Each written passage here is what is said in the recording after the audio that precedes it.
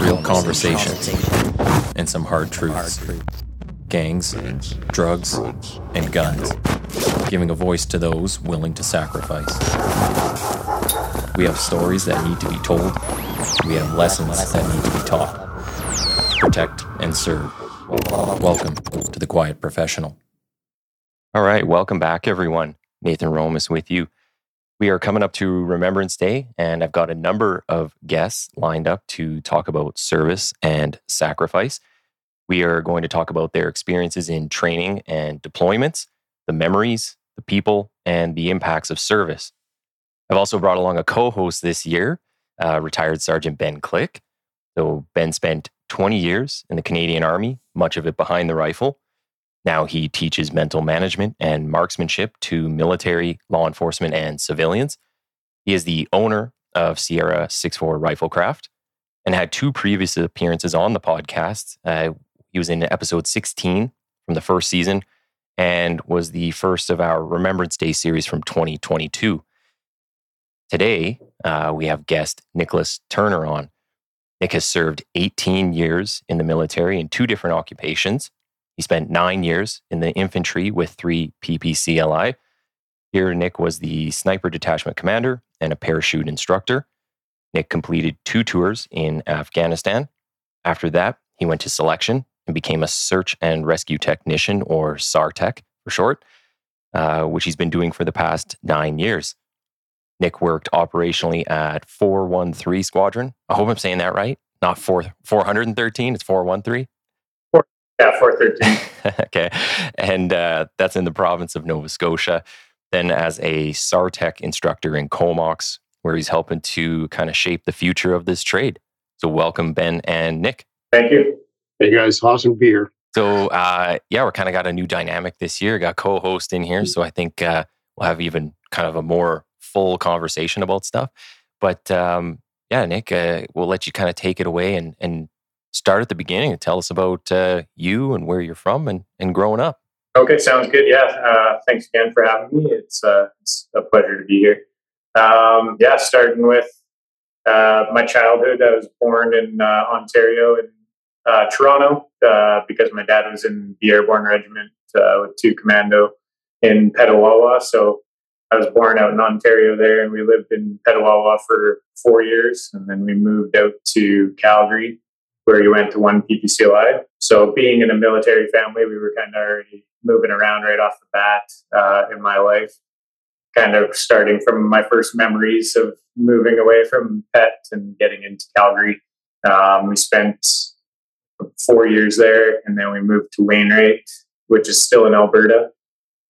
We spent a good chunk of time in Wainwright. That's kind of where I actually got to spend a lot more time with my dad because he wasn't deploying overseas anymore. He was teaching at the school and he was around a lot more. So that was really good for our family life and family dynamic. And we spent, I think, about 7 years there. And then we moved out to Edmonton, where we went back to 1 PPCLI and started getting ready for deployments to Afghanistan while I was in high school.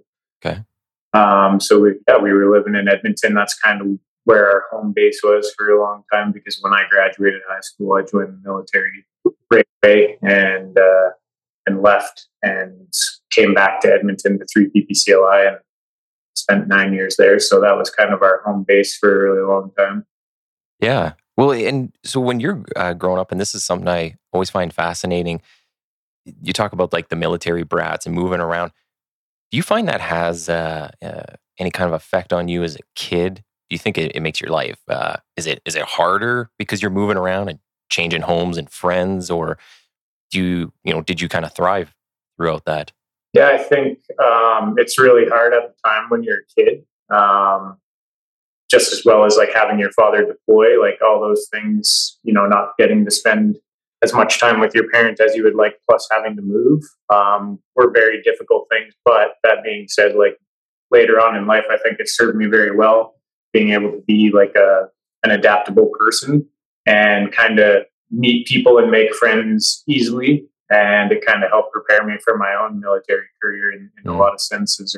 So, at the time as a kid, it was challenging and tough. And then as an adult, I could see the benefits that it had. Yeah, kind of in retrospect. you see the benefits. Can you talk about just kind of what kind of kid you were? So were you, more the outdoors type, or were you growing up like in the city and just supermarket and back, and then easy life? Yeah, well, we lived in, like I said, in Calgary for a little bit there when I was younger, but I was always really into sports, and that was a good way for me to get out my energy and maybe some of my feelings without really realizing it, having my dad away or, having to move again or whatever. But I always felt like if I was out running and doing something, then I would be in a good headspace. So like when I look back at it as an adult, that's kind of how it looks now, So I was playing soccer, lacrosse, football, skateboarding, running track and field, always kind of like, doing something active and physical. Yeah. Do you think, I guess that would translate really well into the military lifestyle? So you're playing sports all seasons, you're outdoors all season, so you know what it's like? Yeah, I think for me, I don't know if the sports really translated over other than like I had a good base of physical fitness when I left as an 18-year-old to join the military. I just already had a good base of fitness, not only from playing those sports, but when my dad was around, he'd take me to the gym. My dad was a big time power lifter. So he would always take me to the gym with him when I was a teenager, show me how to work out and train properly and eat properly. So, he gave me lots of good tools, which also helped build into my military career and kind of the way that I attack fitness within it. Yeah. Did your dad do you think he kind of pushed you in a certain direction? He's like, I'd like him to be in the military when he grows up? Or is it, are you kind of left to, say, choose whatever path you like? Yeah, my parents were always very supportive of choosing whatever path that I would like. But I think my dad being such a strong personality, without meaning to rub that stuff off on me, I think a lot of it did. And, I thought the last thing I was going to do was join the military, but I wasn't a very good student. I didn't take, not because I'm not smart, but because I didn't take school seriously when I was growing up, and I wasn't really interested in the subject matter. I felt like we should be doing like lifestyle skills, and we weren't really doing that, right? So when it was getting close to the end of high school, my dad's like, "Hey man, like, what do you want to do with your life?" kind of thing. And I said, "Well, I think I want to join the fire department." My dad said, "Well, you kind of have to have a resume." And he kind of just talked to me about doing a 3-year contract in the military and kind of gaining some life experience and going from there. And I heard him out, and I thought it was a really good decision for me to go gain some life experience. But here I am, over 18 years later. So obviously, I liked it a lot more than just for a 3-year contract. Yeah.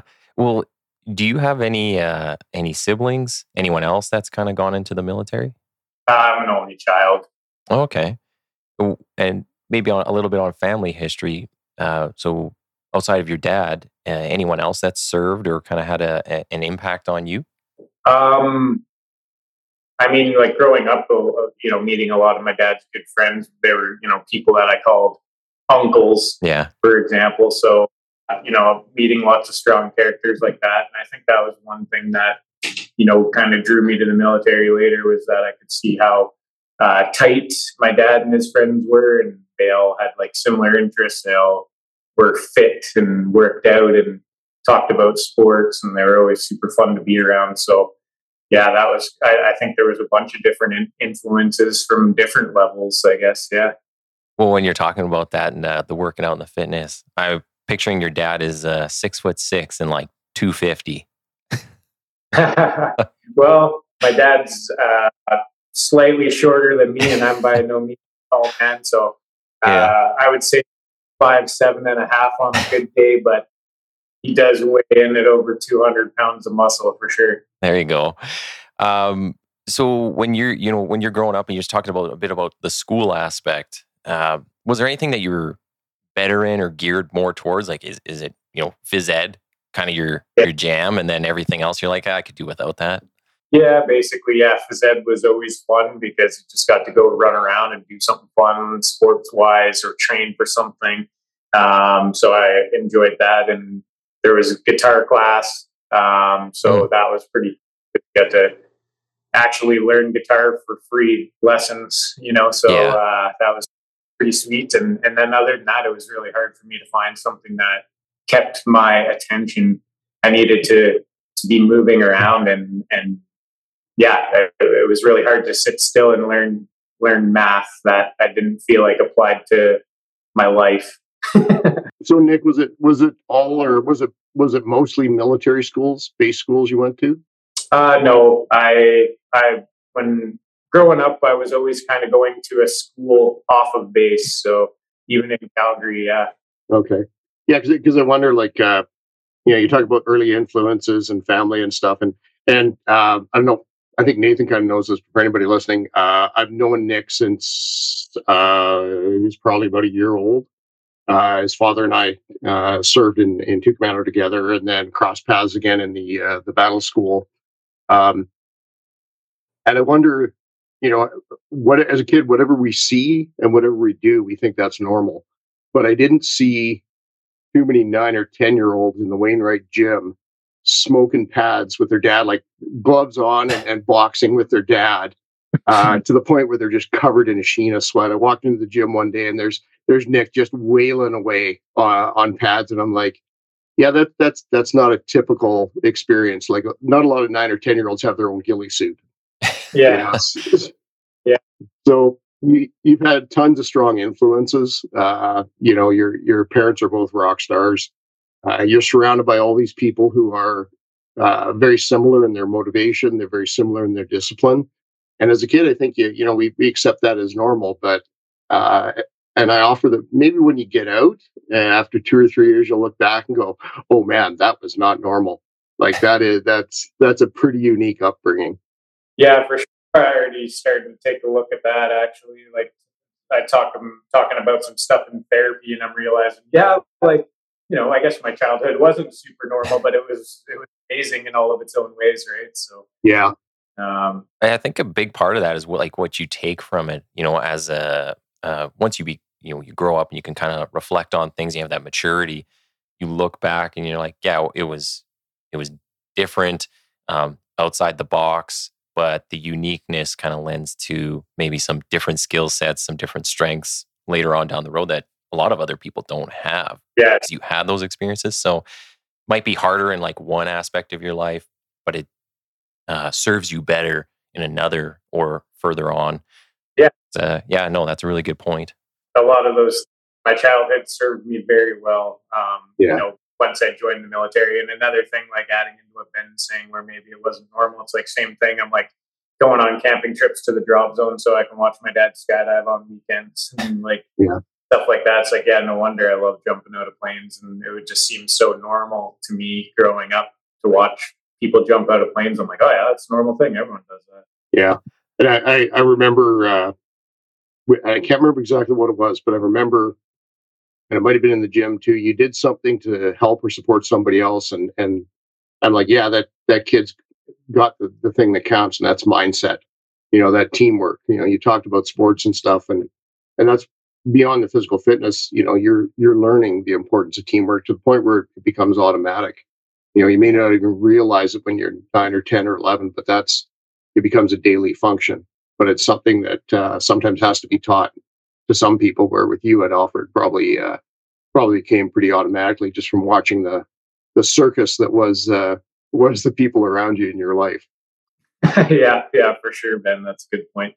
I think the camaraderie part too, because you just mentioned that, and that you only get that from teamwork. But I find camaraderie, like once you're part of a really succinct team, everybody's working together. You can find you might have your disagreements, but everybody's really good. That camaraderie is like a massive draw. And for myself anyways, I find it's hard to give up. So I can see why guys go further down the road. Like you're saying, sometimes parents might not be home as much. They want to get out there and be with the people that they're with at the job. But do you find like that's an issue for you at all when it comes to being a part of these groups, or maybe you're deploying, kind of letting go of that, coming back to family, civilian stuff? Yeah, actually, it can be pretty challenging. Like, even I'll give you an example as an instructor at the school here at SIFSAR. We're so busy during that year long course that we're constantly deploying away on different phases and spending so much time with these guys. And it ends up sometimes being more time than you spend with your family. Yeah. And then sometimes you're back with your family. So when you're with the guys, you're missing your family, and sometimes when you're with your family, you're missing the vibe of the guys. Yeah. Absolutely. So used to being with them for such an extended period of time, right? Yeah. Yeah. I find that even with work now, like we do our 4 on 4 off, and then on the 4 off, I'm super bored in like 4 days off. So I usually got to work an overtime shift and then finish all my work around the house.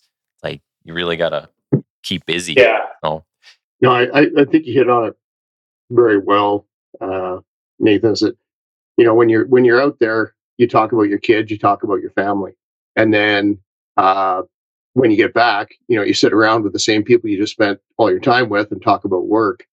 Or when you're at work, do you ever find that like when you're at work, you're at work? yeah. Like when you're on the hunt, you're on the job. Your mind and your heart and everything is there. Yeah. You ever find that happens, or you ever like, oh yeah, hey, I have a family? It depends, like, when if there's something specific going on and when you're out there looking for things, you've got a specific goal you've been given, a task, a mission, you are like fully committed, you're involved, especially in the job that we do, or I imagine military, Mhm. It's life or death some days, and you can't afford to not be in the mindset. So I think a lot of it comes down to the focus and able to put yourself in the zone for that period of time. One of the things I find it transitions to though is when you're done your shift, it's hard to like wind down, right? You're just still kind of thinking and thinking. So it takes like, some people it takes like half hour after their shift or 2 hours. They come home and they might just watch TV for 2 hours, even though they're home at like 4 a.m. They're not going to bed till 6, 7 a.m. So you got to come back down and get back to like, I'm in this quiet house. Mhm. There's nothing going on. Most normal people are asleep at this time, so I got nothing else I can really be doing, except maybe just go down the YouTube rabbit hole and make myself dumber or something. But but yeah, no, it's about a lot about that mindset. I find it's hard to bring yourself out of that and wind down at the end of shift. Yeah, I believe it.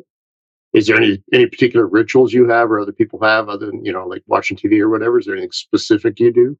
Not for me, but I know, obviously the bad one that some people get into is drinking to kind Yeah, of relax exactly. and stuff. But you got to just find different coping mechanisms.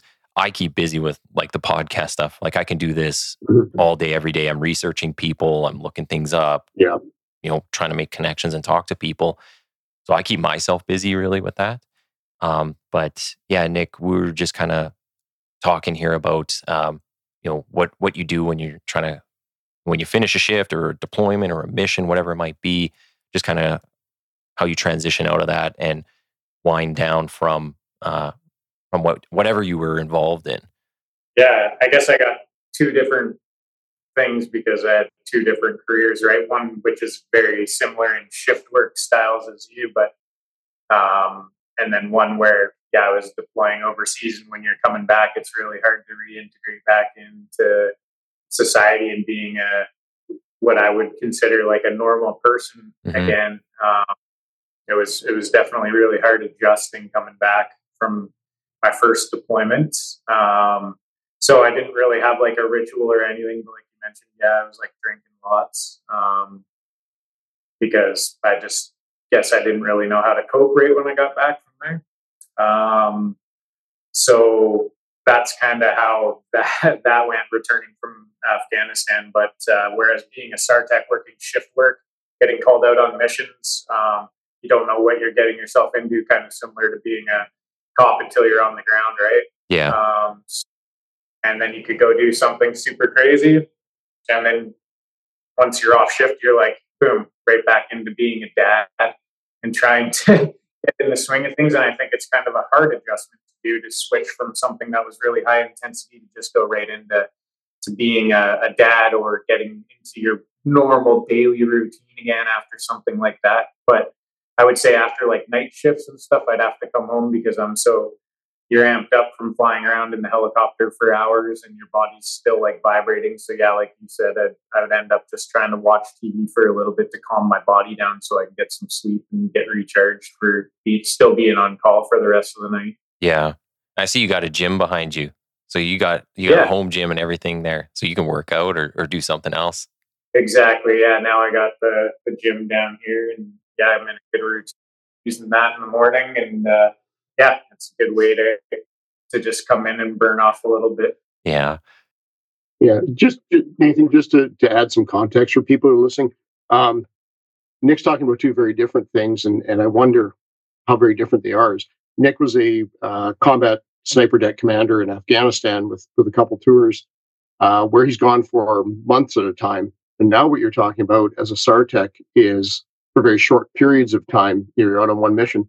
But what most people may not know is that I would offer that being a SARTech is just as, or perhaps at times more dangerous than your former occupation, because you're doing it all the time.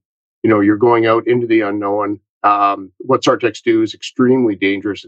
It's continuous risk management, and they're putting their lives on the line, on a continual basis. So you're getting up to that level of mental performance, and then you got to switch back, and you come back and you see people getting annoyed because the Wi-Fi is down. Have you ever looked around, Nick, and like looked at the real world after a risky mission and gone like, well, what the hell? Like, what are these people complaining about? Yeah, definitely. I think that's something that can actually bother me quite a bit when I see someone out in public being bothered by something so mundane, and they're taking it out on somebody else like really rudely. And I'm just like, really? That's what you're concerned about? Do you not have any real life concerns? Like, yeah. So definitely hear what you're saying there. Yeah. Yeah. Yeah, you bet. So maybe we'll move into kind of the recruiting and training, some of the stuff. If you could kind of walk us through, like when you made the decision you wanted to go into the military, talk about going through some of the recruiting, what that was like, and then how training went, your initial training. Okay, yeah. So when I made that decision, like I said, after having that conversation with my parents and having my dad kind of recommend, hey, go get that life experience. And then after having that, you can kind of apply for whatever you want out there, but you're bringing something to the table. You're not just an 18-year-old kid out of school. So I'm like, yeah, okay. Like really that makes a lot of sense. All right, I'm down. Like I'm going to go do it. So actually what's pretty funny is it's not like I gave it a ton of thought. I was just like, you know what, that's 3 years. I can commit 3 years, no matter what, for gaining life experience and like serving the country. So I'm like, yeah, all right. So I went down on my 18th birthday. I went down to the recruiting center in Edmonton there, and I like asked to go through the application process and stuff like that. And then it was like really quick where I signed up for what I wanted to sign up for. I did my aptitude test and physical exam and a couple other things. And then it was just kind of a waiting game after that.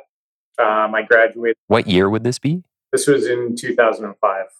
Okay. So Afghanistan is kind of going on, but it wasn't at the... Yeah, and actually, while I was joining is when they signed off on offensive operations for the first time since the Korean War. So that happened in 2005. And then in 2006 is when Canada started offensive operations in Afghanistan. Even though we had been there for, 4 years prior, that's when the real offensive operations began. So as I was joining, right as I was signing up, that's when our government had just cleared, like, yeah, we're going to offensive operations.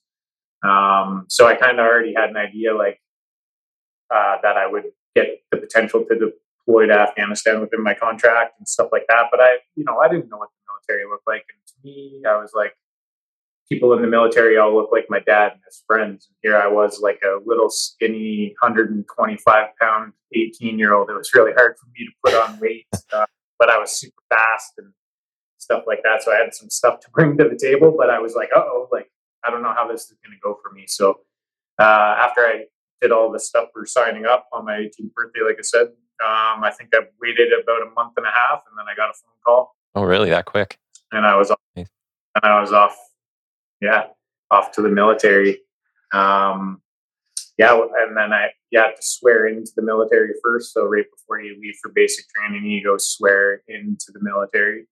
And that's actually where I met my closest friend to this day now. We swore into the military together, and kind of were like, oh, look at look at this guy, you know what I mean? And then we went because I had like super long hair and I was a skateboarder and I had a thrash band, and here I was looking kind of like skateboarder hippie. I'm swearing into the military, and he's like, "Who's this guy?" You know what I mean? And then I showed up for basic training already with a shaved head. And I was wearing a suit, and he had a shaved head, and he was wearing a suit. We were taking it serious, like we were going to a job interview, and everyone else around us looked like they were bums. And I think we got to kind of bond off of that right off the bat, that we were taking it serious and we're here to kill it. Yeah. So I met him, and I kind of like, we had an instant connection. So it's like, boom, I already got this like military camaraderie that, I always saw my dad have. I was like getting it right off the bat. That was already pretty cool. Basic training kicked off, and, like I said, I was a skateboarder and I was in a thrash band, and now here I am marching around doing drill, sewing name tags into socks, spit shine boots, starching and ironing shirts, and I'm like, whoa, I don't know if this is for me. You know what I mean? Yeah. Because that's kind of like your first exposure to the military, is like doing all that stuff right off the bat. But I was like, I committed 3 years to this. So I'm not a quitter. I'm not going to quit anything. So I'm going to give these 3 years and see what's up. And this is like, 10 days into it, I'm already having these thoughts. Okay, count down to 3 years. Basic training I found difficult because of those reasons. Like, it was some things that I was like, what? This is the military? It's like, no, it's the basic parts of the military. Everyone needs to know this stuff, and then you go do your thing. So you still do some stuff on there that ends up being fun near the end of the course, and kind of prepares you to be like, okay, that's that stuff. Okay, I think I'm going to like being in the Yeah. if I can do stuff, and I could finally get out and do the physical stuff. So basic training, I mean, that was 18 years ago. So I've done so many courses and so many experiences since then. It's really hard to kind of like look back and remember much about that. But I remember, because it was not as impactful as like going to battle school in Wainwright and becoming an infantry soldier. Yeah. For sure. So after basic was done, we went out to Wainwright right away and started course right away. So me and Gavin were both going to the PPCLI, so we both went out there together with a couple other guys that were going PPCLI, and then we met a whole bunch of guys that were there already waiting for us to come and join that course. So we started right away the next day, and that's where we started on that one. It was called Soldier Qualification. That's where we started to learn like section weapons, like the light machine guns and M203s, which are the grenade launchers, and a little bit about the platoon weapons and stuff like that. And then just some basic tactics that they want everyone in the Army to kind of know. So the basics of section attacks and the basics of defensive positions and patrolling and offensive patrolling. So that was all the basics of that stuff. And then as soon as that's done, then you go to battle school and get like more detailed infantry training for another couple of months. And that's where you really bond with everyone who's going with you there, because once you're done that course, we're all going, we graduate, we become PPCLI soldiers, and we're all going potentially to the same battalion together to work together. So Okay. Super tight with the guys there. I'm still friends with, a bunch of those guys to this day. Actually, one of them's a SARTEC with me. Oh, wow. So it's pretty cool. Yeah.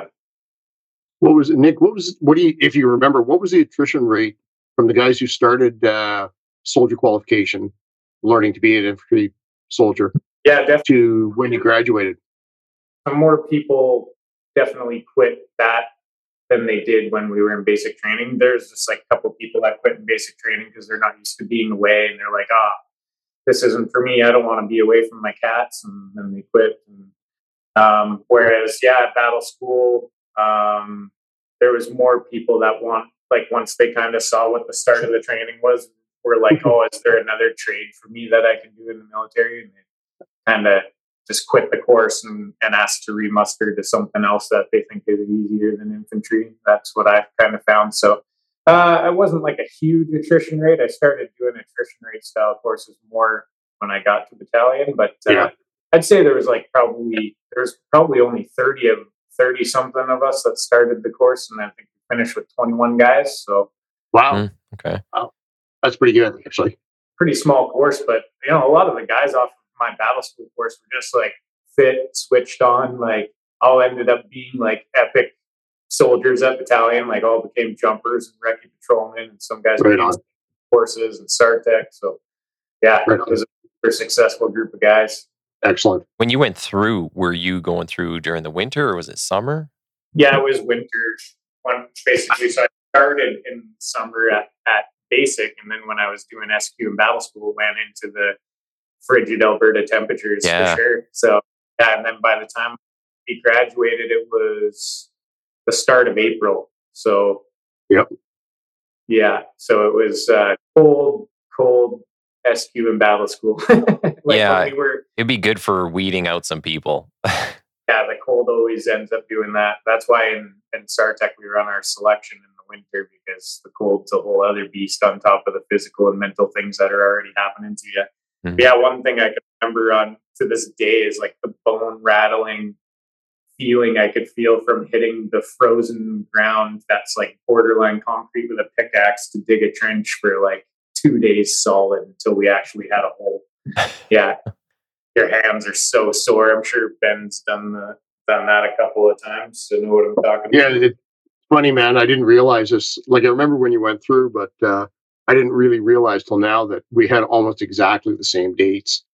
Like, I was like started basic training in August, got to battle school just before Christmas, and graduated in like April or whatever. Yeah, that's our exact time then, man. Yeah. August. Yeah, you gave me like a minor flashback, hitting the sandy, frozen soil of Wainwright so hard that sparks are coming off your pick. Yeah, it's just rattling your hands. It's like, oh man, yeah. Don't miss that. I just digging.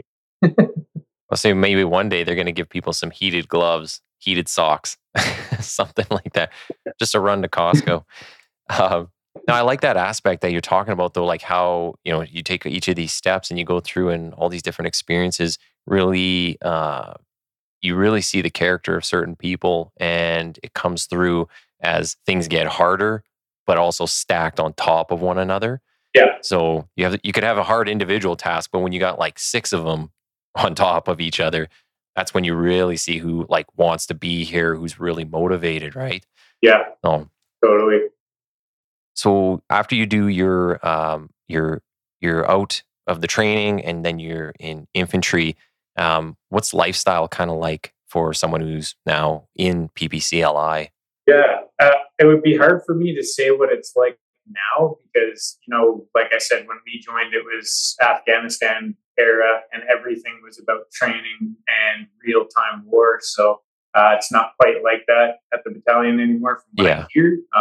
Like I said, I haven't been there in 9.5 years, so I can't give an accurate reading of what it's like to be a PPCLI soldier now. But for me, when I got there, it was fast and furious. I got there in April, and like a week later, we deployed to Dundurin for a 3-week training exercise where we were just doing like section attacks, living in bivs, and just being a light infantry soldier essentially, and really getting like more from what we were doing in battle school and being like, okay, this is how it is for real. Like, with the mindset of like, hey guys, we are training for war. Yeah. And we are going.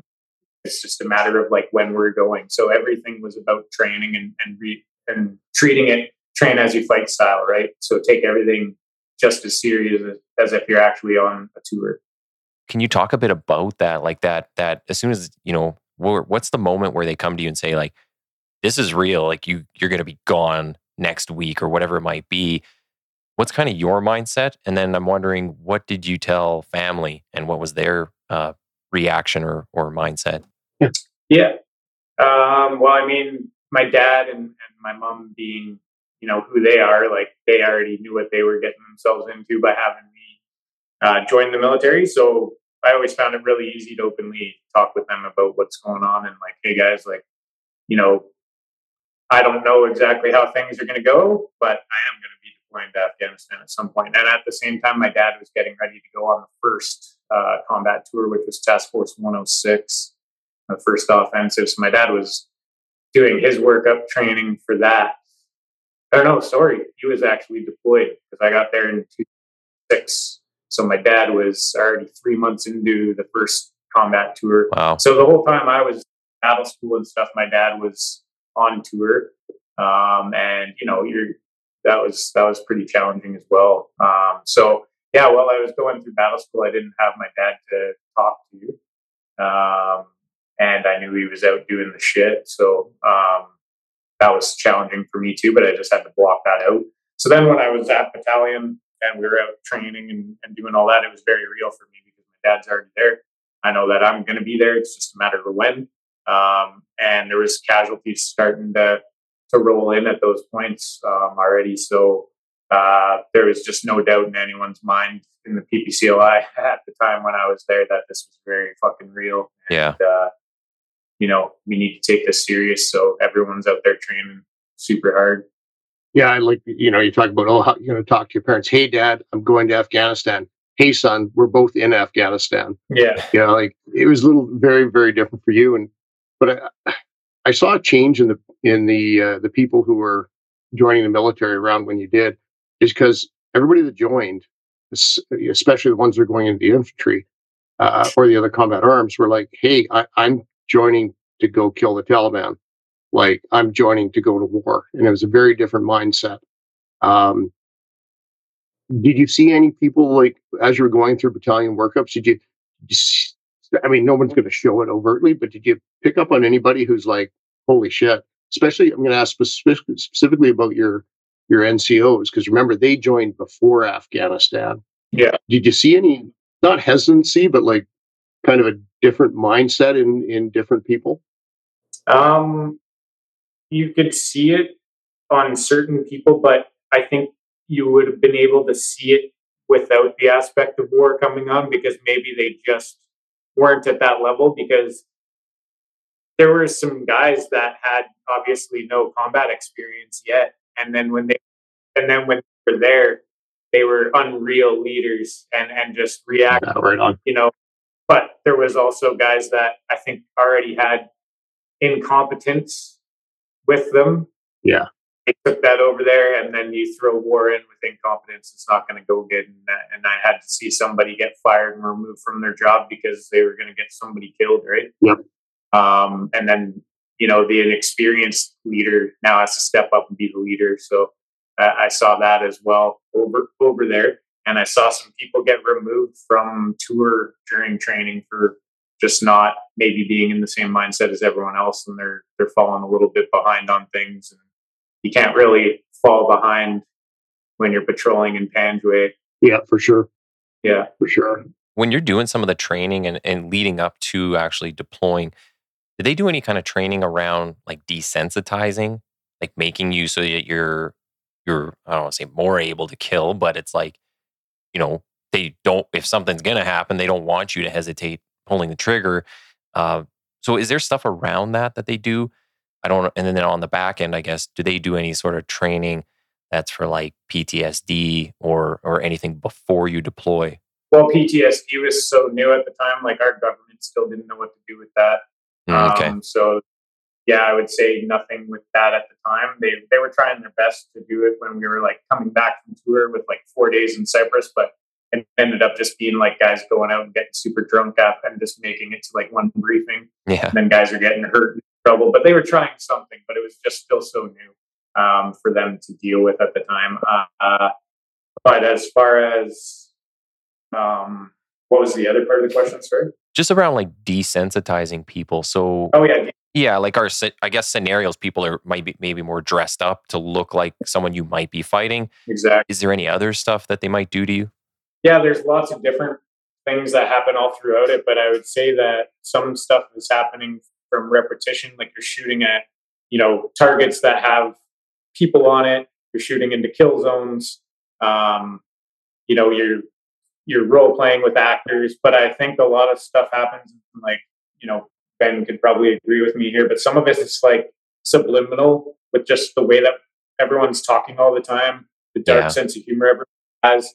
And that's an infantry soldier's way of being able to desensitize, take a step back, because you might have to get in that position where you have to pull the trigger at a human being, but you want to make sure in your mind that you don't view them as that. Yeah. That's my way of looking at it, and I feel like that happens just through living the infantry lifestyle out in the field, training together, living together. That's interesting aspect too. And yeah, Ben, if you want to jump in, it's the desensitizing kind of comes from just the people around you and the conversations you're having lead you further down a path. So you almost get that group think. Maybe that's what it is. Exactly. When you talk about like trying to get there, everyone's trying to get prepared for war in their own way. Yeah. And when you spend time with people, that really like comes together on a whole other level. You know what I mean? And I would also say, yeah, there was lots of training too, but like just the second part I was talking about really like brings it together. Mm-hmm. Yeah, I think there's some things that are done deliberately, some things that are done subconsciously that are designed to prepare people for what they're going to go do. There's different things even in battle school where I trained young soldiers for one or two courses in their what Nick's talking about, the soldier qualification, their basic infantry training. And where in my dad's day, they were, and when I was a teenager, we were slaughtering animals on the farm. Most people were coming into infantry training having killed nothing bigger than an insect or a mouse. So there's an opportunity to see livestock die during that kind of training. And then further on, as you advance in training, when you get into specialty areas, there's specific things done that are designed so that it's like an inoculation. And whether it's the performative hatred of your drill instructor during basic training, have you ever seen Gunny? Not your Gunny. Have you ever seen Arlie Emery in Full Metal Jacket? The reason that man got that job as an actor is because he'd been that job. And when you're doing that job, you're acting. As an instructor, you're standing outside the quarters before inspection and it's all joking and stuff. And then everyone puts their game face on and you turn into a raging, hating asshole as you go in and tear through all these trembling 18 and 19-year-olds as you tear apart their lockers and beds. The sergeants may not know why they're doing that, but what they're doing is they're inoculating young soldiers to being hated because many and most of them will have never faced that before. So it's something called the wind of hatred. One of the normal reactions when you're first shot at for the first time is, why is he doing that to me? Like, why is he, again, consciously or subconsciously, one of those reactions can be just flat out fear and moral indignation that someone's trying to kill you. So a yelling sergeant teaches you to dissociate you and trauma bonds you with your friends. So we call it team building. It's also called trauma binding or trauma binding. But whether it's deliberate or it's just kind of cultural, people talk about and they verbalize things that like about the enemy, about themselves, and you, like you said, Nathan, groupthink. Like when I teach combat breathing to like 25-year-old studs, I've got to call it combat breathing. It's yoga breathing. Yeah. Oh. But with 25-year-old studs, you got to call it combat breathing, right? So there's a language and there's a thought process that by doing it together, you start to dispel it and you start to spread it amongst you. So the fear and the anxiety is something that's soaked up by the unit. So yeah, long answer to a short question is that, yeah, there's things that are done deliberately and things that are done by accident that are done to prepare people for Yeah. And afterwards, I'm going to hats off to the EPS because they've got one of the best reintegration programs I've seen in my life. It is light years ahead of the Canadian Forces. And I think you get a much higher success rate of preparing people to go back into the job than the CF does. Yeah, they've been exporting that to all kinds of services. I think he's Glenn Close, who runs that. He's been going worldwide, as far as I understand. He's been everywhere, kind of. He's a rock star. Yep, teaching that. So, that's awesome. So for Nick, I'm wondering now, like you get through all that training. You're saying you're about to deploy, like pretty much right after you're coming out of training. You talk about the actual deployment, so you get those orders, what you're feeling, how you're thinking. I think a bit of stuff happened in between there, though. It's like I said, like I got there going to train, and then our leadership said, like, we will be deploying in the next chunk of time. I don't know when it's going to be, but we're going to train as if we're going, right. But I didn't deploy right away because that was in 2006, and I was going to be deploying within like a 2-year period. We found out we're going on Task Force 108, so 2 years after my dad's deployment. So in that amount of time, I did my jump course, so my basic parachutist course. I did my heavy machine gun course. I did my recce patrolling course. I did pre-sniper and then sniper course. Oh, wow. Okay. And then my lab turret course, because we all needed a lab course to deploy. And then within all those courses and things that I was doing, we were doing workup training, so deploying to the field to prepare for our deployment. So I was kind of away pretty much that whole time, other than my lead blocks, like training and taking these courses. And then, when we got told we were going to be deploying in March 2008, and we were on this was still in 2007, right when I got off my sniper course, we were back out in the field completing our last 2-month workup deployment, where we're doing a lot of realistic training. We got like the Miles gear on, which is kind of like a laser tag system, so you can see if guys are getting shot and hit when you're doing your training. And we're living out beside our labs and doing turret shifts all night, eating rations. So, trying to prepare for like the most detailed version of how we could be living on the offensive overseas. So trying to get the resupplies in the same manner we would do it there. Wow. And going and practicing and doing patrols and all the way from platoon to company live fire attacks, both dismounted and mounted with the labs. So there's a lot of complex training that happened there. Live fire, lots of stuff with blanks, lots of stuff with actors, but so many switching through different phases to get all the checks in the box that we needed to say for the government to say that we're as prepared as we can be to be the battle group that's overseas. So that was kind of when we had the word like, hey, we have a deployment date now. We're finishing our workup training. We're ready. We're worked up. We're ready to deploy as a unit and make this happen. How are you physically at this point? So you said you came in at like $125, and you're doing all these things, and you're out in the field and eating the rations. Like, are you dropping weight? Or are you able to put on any weight? Like, what do you look like? By the time I deployed, I was probably 140. Okay. So you picked up a few pounds.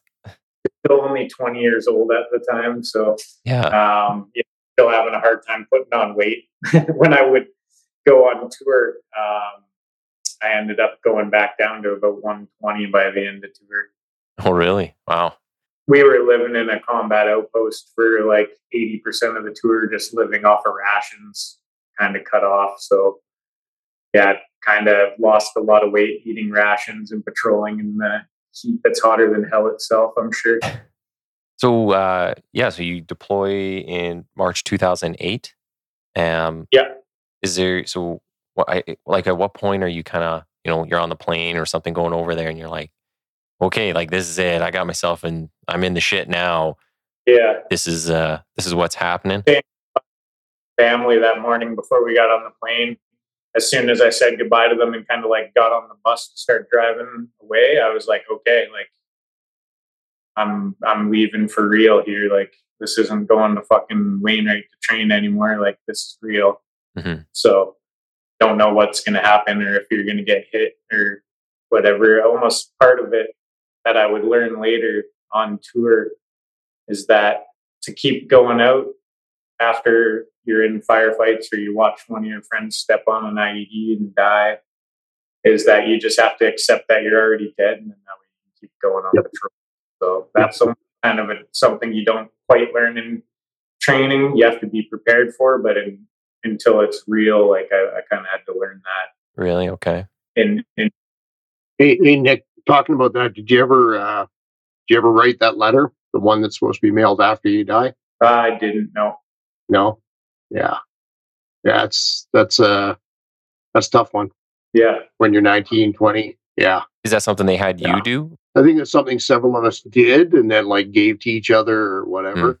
But it wasn't an instructive. Like, it wasn't an instructive thing. I think just somebody started doing it, and then a bunch of us did. And I wish I'd kept that. Yeah.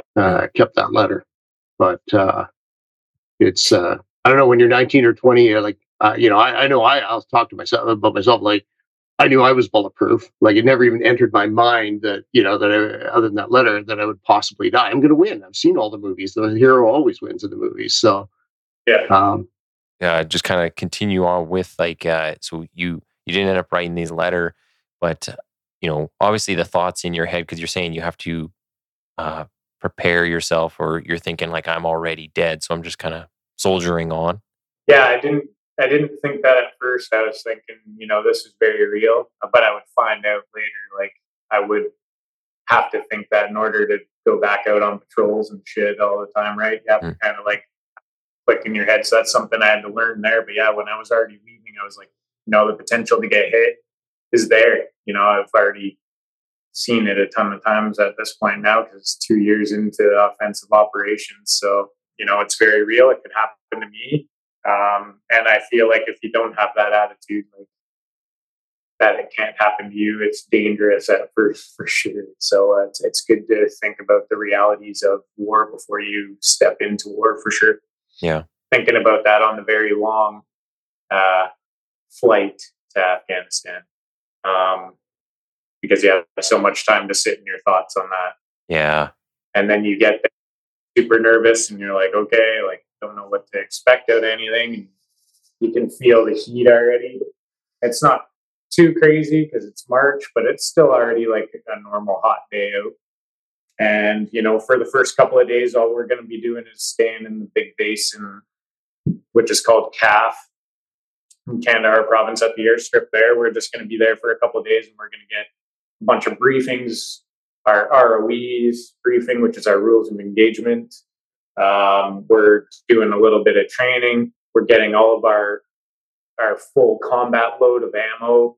We're getting all of our gear ready, our labs ready, everything ready to deploy out to the first place that we're going to go and do the first task that we're going to do. So on the first task that we were going to do, we spent 4 days there, got everything prepared. Now we're ready.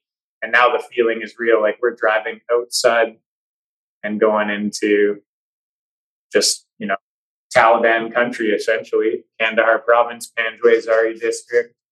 It's where a lot of the fierce fighting's happening at the time. And it's our area of operation. Canada's holding it down with just a 500 person battle group, which is pretty crazy.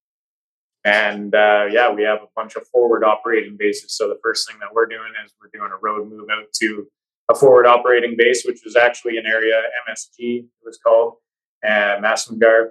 It was actually where a big battle happened on my dad's tour and the tour after, by the White Schoolhouse that's down in the valley there.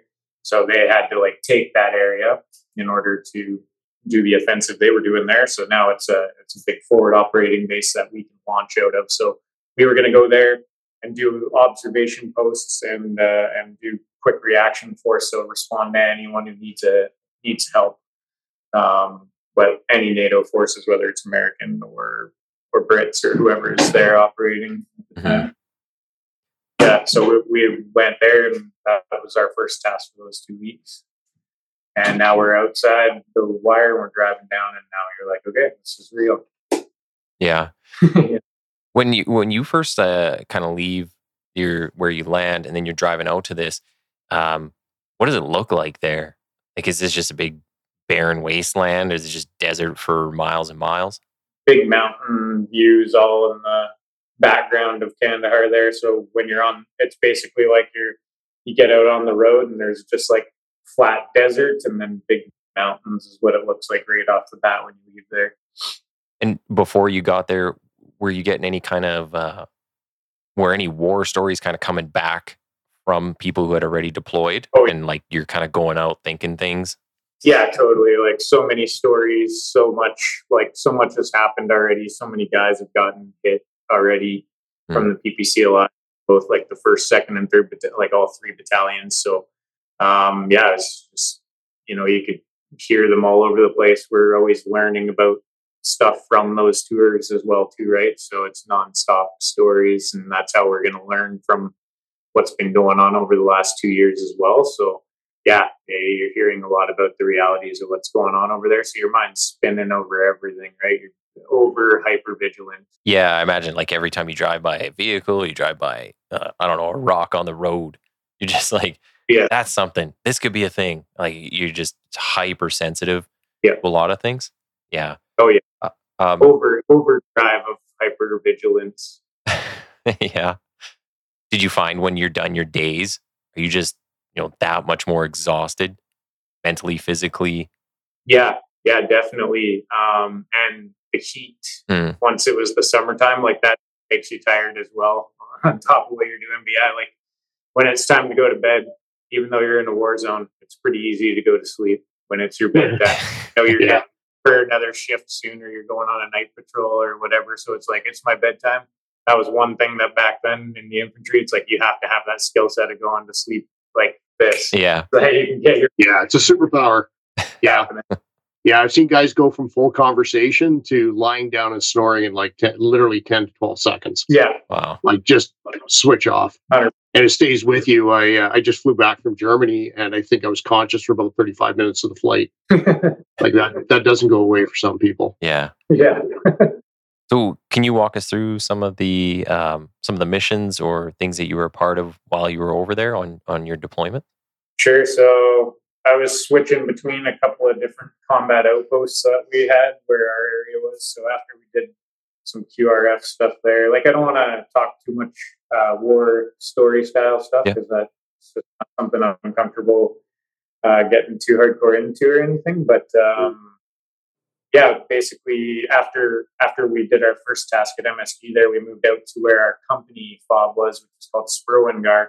Just outside of Spurwingar, as you went back down that road, there was Checkpoint Brown, and that was manned by Afghan National Police at the time. Okay. And sorry, that's the Afghan National Army. And then all of our areas we were going to go to, they were called police substations right when we got there. But there was no use really for the police that were in there because it was on route fosters and it was so heavily IED, no vehicles could travel there anyways. So now you just had these Afghan police out at these essentially like combat outposts. But what they did out there was ANA guys and infantry guys. So we went out there every 3 kilometers as the road goes was a new outpost. So the first one was Haji, second one was Zangabad, third one was Talakan, and then there was a strong point that was far out there called Mushan, and that had a whole bunch of ANA guys there, and then one small detachment of Canadians of 4 guys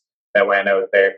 And that place would get hit hard throughout that whole summer. So once we started getting out into those outposts, the first 3 weeks we were there, we were with, like I said, Afghan National Police, and then they swapped it out, changed the name from police substation to combat outpost, and we got Afghan National Army counterparts to work with us there. Each one was a different size. So the first one, we would just have a section of infantry soldiers there, which is like anywhere from 8 to 10 guys, and then 8 to 10 ANA guys, and they would just man this small little outpost. Wow. And then the next 3 kilometers over would be like a platoon house, and it would be about 3 sections worth of infantry guys, 3 sections worth of ANA guys, and same with Talakan, which was the next one. And then, like I said, Mushan was a strong point, so I had 50 ANA soldiers and 4 Canadians, and that's it. Crazy. And we manned these for 7 months on our tour. So I would say that the tactics now were kind of almost like, I would say this tactic was almost like a Vietnam style tactic, like set up these outposts, but we're not actually gaining any more ground. We're just holding these pieces of ground right now. So for a while, we would just, do presence patrols and, look for areas that we can make map out areas where we potentially we're going to get hit from and all of those kinds of things, right? And about 2 weeks into being at Talican is where we got in our first firefight. Just you never forget when it's the feeling of someone shooting at you for the first time. You just hear the snap crack, and then everyone's like, "Oh shit!" And it was crazy how quick everyone reacted and how good of a job everyone was doing, despite being shot at for the first time. Maybe it just felt that way, but do you feel your training really kicked in? Were you prepared enough, you think, for that point when you look back on it? Yeah, well, I think a lot of the flight over to Afghanistan, I was thinking, am I ready for this? How am I going to react in combat? Like, am I going to be a dependable, good soldier? Like, you play through all these questions, and then when something actually happens and you do good with it, you're like, okay, like it's good. I know what I'm doing. I can trust myself to do this job. I know how I'm going to act now. Yeah, I would say after that first one, it kind of lets you know, okay, I didn't cower over. I can rise to the occasion. I can do my job. Yeah. Did you feel it's kind of like a rite of passage, almost like it's a confirmation of everything you've done? Yeah, and that's a good way to look at it. And you don't want to end up going back from a tour and being like, I didn't get anything after everyone else has, and you kind of feel like it's one of those be careful before you wish for things. Oh yeah. I wished as I was going there to be in combat, and then I would be in so much that I would be wishing for it to stop. So that's where I learned once I'm a Star Tech, I would never wish for a crazy mission. I'll just let them happen. I learned that from my previous mistake of wishing. I find if you're this is even like my job, right? Being with the police, it's like, I don't really have to hope these things come across my path. It's like, if you're out there doing your job and getting involved in things, like, it'll happen to you. Something will come across your path enough times that you're like, yeah, that's more, one is more than enough. But, however many more times you have it, you're like, I'm not hoping for these things now. Yeah, exactly. I would wonder, like, in the kind of jobs both you guys have had, it may also be part of who you are. I mean, there's safer jobs in the Army than doing what Nick did, and there's certainly safer jobs in the police force, and they're just as important. I get that, but do you find there's a certain type of person drawn towards the work that you do, and what do you see those? What makes a good? I'll call them hunter, because both of you are hunting people to a degree. There you go ahead, Nick. Yeah. I would say a certain type of person is suited specifically for the job of being a sniper or a SAR tech. I would say, those are the people that I relate the best to this day. So they're obviously very like-minded and very similar to me. So I can relate with them, and we all have shared common experiences. So it's really easy to relate to those people over others, and I can see the similarities that I have. It's hard for me to relate to people almost outside of those worlds sometimes. It is. Yeah, and I would kind of echo a lot of that. It's I don't know what it is that makes a certain person want to do these things. I think it's just a kind of a culmination of a lot of the life experiences and growing up and the things you get into. For me, and kind of what Nick was saying earlier, like a lot of the team aspect of it, the camaraderie, for me, that's a huge draw. And that's something I harp on like all the other podcasts that I have people on here for, and just talking about that. Like, that's something that's missing nowadays. But that's getting like into the politics of it and everything that's going on. So, but I agree with what Nick's saying. So, so you're talking about like your first deployment, and just out of kind of respect for your time and stuff. I want to make sure we get onto a bit of the SARTEC too. But so your first deployment, how long did that last? And then when did your second deployment come up? Oh, so my first deployment was from March to October of 2008, so 7 months. And then my second deployment was in 2011. So I had about a couple of year gap in there, 3-year gap, where I was doing a lot of training and courses and teaching courses, everything like that, still training for tour and deploying to the field. But you just kind of never know when you're going to redeploy. So the next one I deployed on, now I got to experience Afghanistan throughout a full year, because then I deployed in October and got home in March. Oh, okay. So for my second tour, so I kind of got to experience all the seasons of Afghanistan throughout my 2 deployments. Yeah. What's Christmas in Afghanistan like? It's still cold.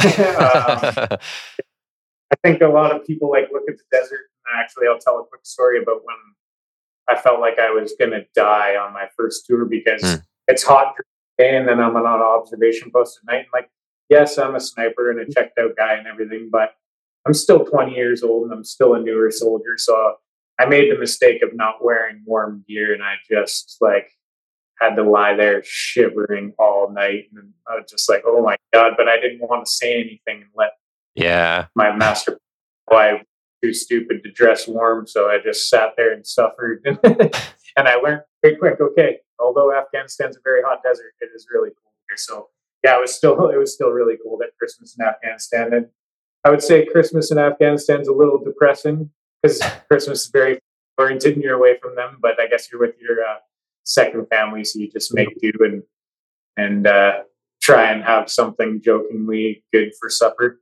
Yeah. Rations. Maybe if we combine these 6 things together, they'll taste like something else. Yeah. Well, so what was it like when you're going back in 2011? Because now you got that. So you have, was it 8 months? 8 months your first deployment, and then you have 3 years of all this extra training. When you're going back, what's your mindset in 2011 now? Mm-hmm. You've been through combat and everything else that's happened. So what's that like for you? There was a couple of things that I guess caused a different mindset. And that would be one, I've already been there. I have the experience and I kind of know, okay, I'm going back there. 2, I wasn't a 20-year-old no-hook private anymore. Now I was, a little bit older. I was 25 now and, about to be 25. And I was a master corporal, and I had my sniper deck commander course and had been teaching on sniper courses. So I was a much more mature, experienced soldier. So I had a different mindset in that manner as well. But it was definitely very nerve-wracking on this flight in a different way than it was on the first flight. The first flight was all the unknowns. This flight was I know I'm going back to Afghanistan. I know how real this is. So it's a different set of nerves that were kicking in for that one for sure. Okay. Even though my second deployment was completely different. My first deployment was full-on combat in Panjwai district in Kandahar province. My second tour, I was a tactical advisor for A&A guys, and I was up in Herat, Afghanistan. So different spot. Didn't see combat up there. But the threat was still there the whole time. So the battle up there, not getting complacent. And when you saw complacent, that's when I would need to, as a leader, be hey guys, this is really fucking serious. Yeah. I know your job is different and you haven't gotten a firefight here this time, but let's stay on point here, boys. Yeah, the complacency, it's super hard to kind of not let that creep in. You see that in policing all the time. Just something hasn't happened for months, no big event, and people just get real lax with everything from equipment to their, whatever gear you're bringing out. People aren't taking care of themselves. It's it's a very that's a real battle to have with a lot of people. When you go back as Master Corporal, are you in charge of anybody now? Yeah. Are you bringing a team over? Yeah, now I'm in charge of a couple of guys who are out on my team. So we would only go out in teams of anywhere from like 2 to 4 guys. And then we were working with some Italians and American counterparts as well. And they would have little detachments out with us. And then we would have anywhere from 300 to 400 A&A guys with us. Wow, so many. So yeah, we were doing like extra training with the machine gun ranges, weapons classes, all this kind of stuff to help their training programs. But, the screening program's still not the best there. So there's always like embedded Taliban too, right? And that's kind of the main reason that we're out there. And that's why I really have to brief the guys like, boys, we're going to a machine gun range today where they're doing live fire. There's 400 of them. You're going to be standing behind the armored vehicle, ready to take up a fire position with the C9, like everything like that. We need to be safe, right? Like, because guys are just like, oh, we'll just go out there and chill out. No. And then it was actually only about a month and a half later, the contractors that took over for the Canadians there, they got actually lit up from the A&A. Yeah. So and that was one of the things I was going to ask is like, how is it working with the A&A? And then how do they vet them? Is it just like people word of mouth, like, hey, this guy's a good dude and you can trust him? Well, we were kind of vetting them in certain ways. So what we would do is we would have this machine that would scan their eyes and take fingerprints, and it would go into their databases. And if they'd ever been picked up for anything, then they would get cleared. Like if they'd ever been suspected of being Taliban or anything like that, and they were in some kind of system, then they're cleared, or they're taken out. But if they get cleared, that doesn't mean they're not Taliban. It just means they haven't been entered in a system. So it's really easy to stay cleared. So we were actually doing it as they were coming in for their course. As we were coming in for their course there, we're standing there and we just have lineups of like hundreds of these guys, and they're just getting scanned and fingerprinted, and we're just standing there doing security. And then once they're all vetted and good to go, then you start kitting them out. It's kind of like a big basic training, but for the A&A soldiers is kind of what we were doing up there. Yeah.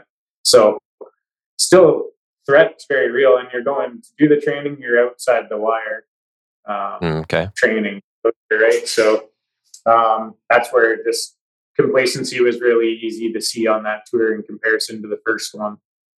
And what's it like? What kind of quality of people are they sending? Like, is this just like a lot of farmers coming in? They've never held a gun. They don't know anything about anything. And where were they from, Nick? All over the country. Were they all Afghan, or are they like Chechens and Uzbeks? Yeah, they were Afghan citizens. Yeah. Okay. Yeah. Okay. On my first tour, I was, like I said, like, it's hard to say what kind of guys are going in.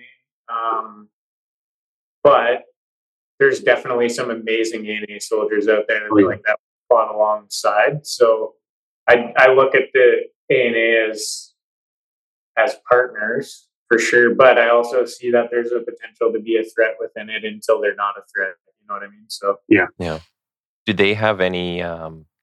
Did they have anything besides like just a basic infantry? Did they have any sort of special forces that was eventually like kind of built up?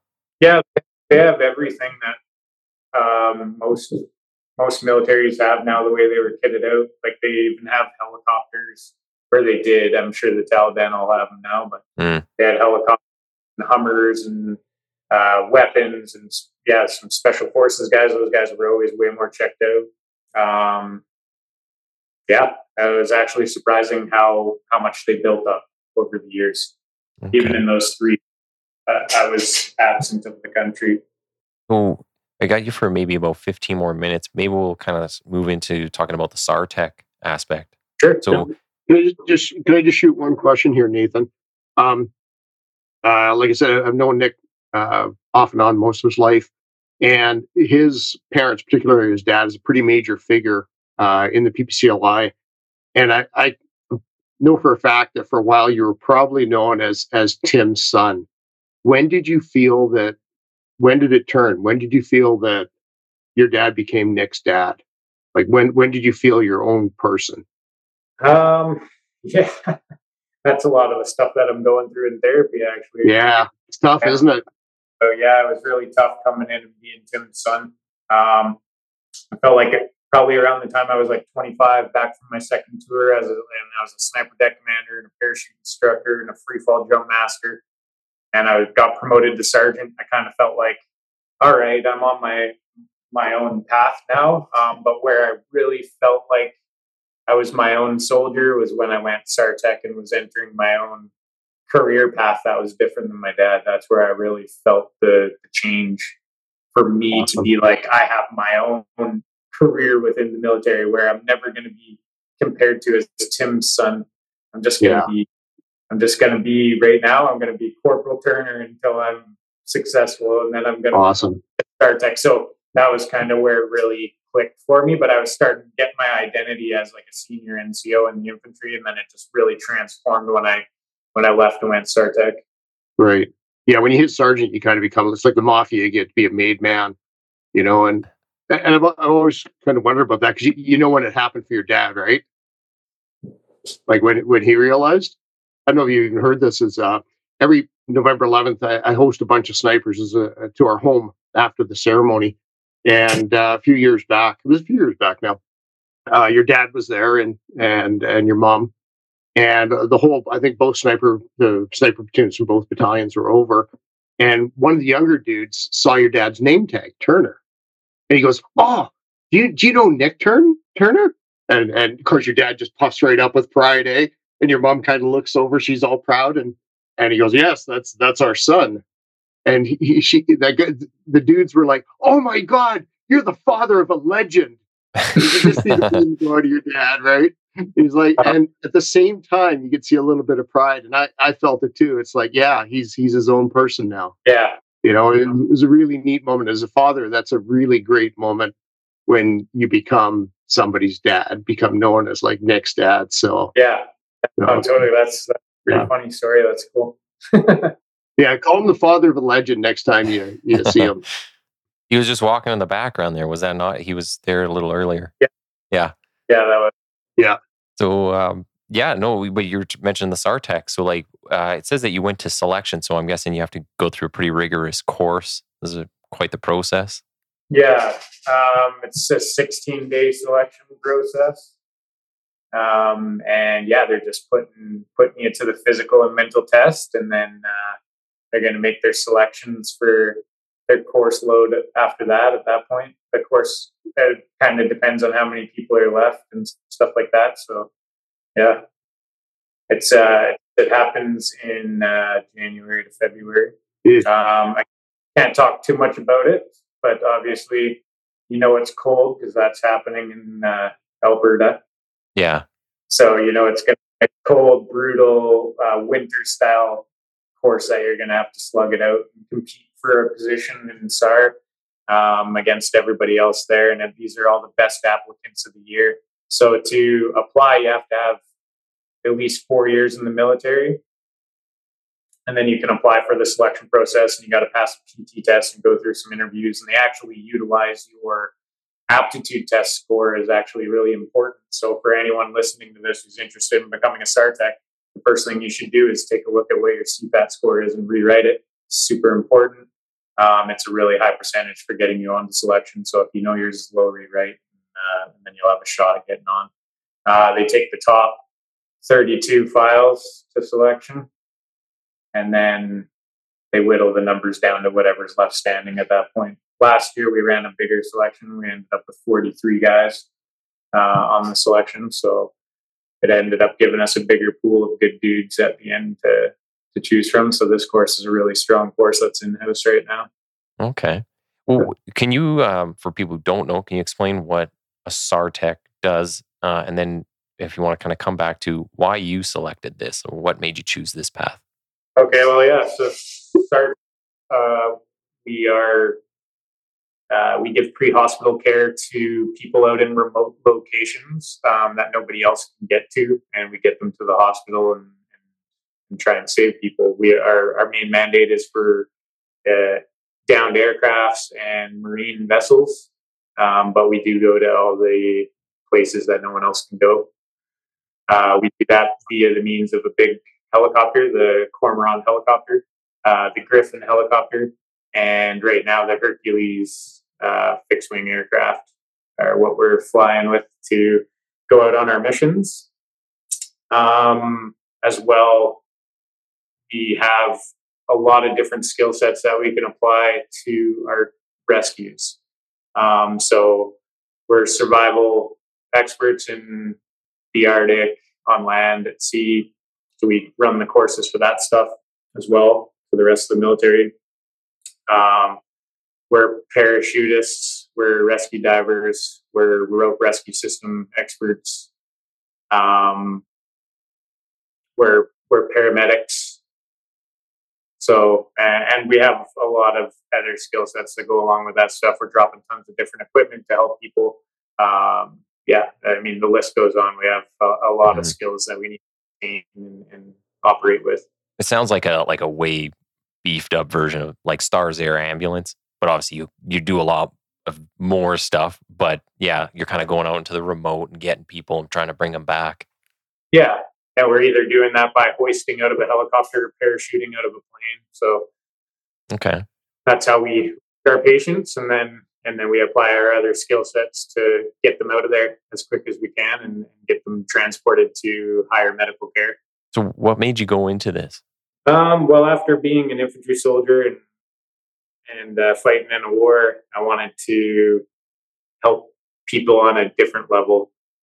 So I knew SAR, we don't deploy, we help domestically. So we're saving Canadian lives 365 days a year, always on call, always ready to rock. Mm-hmm. There's only 120 of us across the whole country covering our whole area of operation. So we're only a small select trade. Even throughout the whole history from 1944 until now, there's been less than 700 SAR techs ever. So it's a small group of guys for sure, well, guys and girls. Yeah, it's and it was the best job I ever had. That's for sure. Yeah. Can you tell us about some of the stuff that you've been involved in? Like, is it like any high-profile rescues that you've taken part in? Maybe something people have seen in the news? One thing about high-profile rescues is that there's so many rescues happening all the time, and they don't. When they do report it, they sometimes call us the Coast Guard and like this. And I feel like there's a lot of people that actually don't know what's going on out there. I mean, like there's missions happening at the squadron, and I'm at the school, and I don't even hear about the missions. So there's a disconnect even from us. Like, so disconnects out there pretty big. But yeah, I've had a whole bunch of different missions ranging from, going out to get people off a boat that's 250 nautical miles out to sea on the helicopter with massive sea state and crazy winds, and to like pulling someone off a world-class racing vessel. Oh, really? Yeah, going up to the Arctic, searching for people and on Baffin Island, way up north, going 900 nautical miles out to sea, searching for a boat. So your missions when you get called out just range from so much different stuff. You never know what you're going to get. Yeah, I was just down in Galveston. You get to walk on there's a destroyer, and even when I was walking on that, I'm thinking like, this is like it's a big boat or a big ship, but man, like when you're on the ocean, I'm just like that. This thing didn't feel wide enough for me. It was like too tall. I'm like, I don't know how guys go on even a big ship like this and go way out there with like the power of the ocean. Like, there's no forgiveness. So it's definitely a scary job being way out there in the water. I don't know how people do that. Yeah, it is.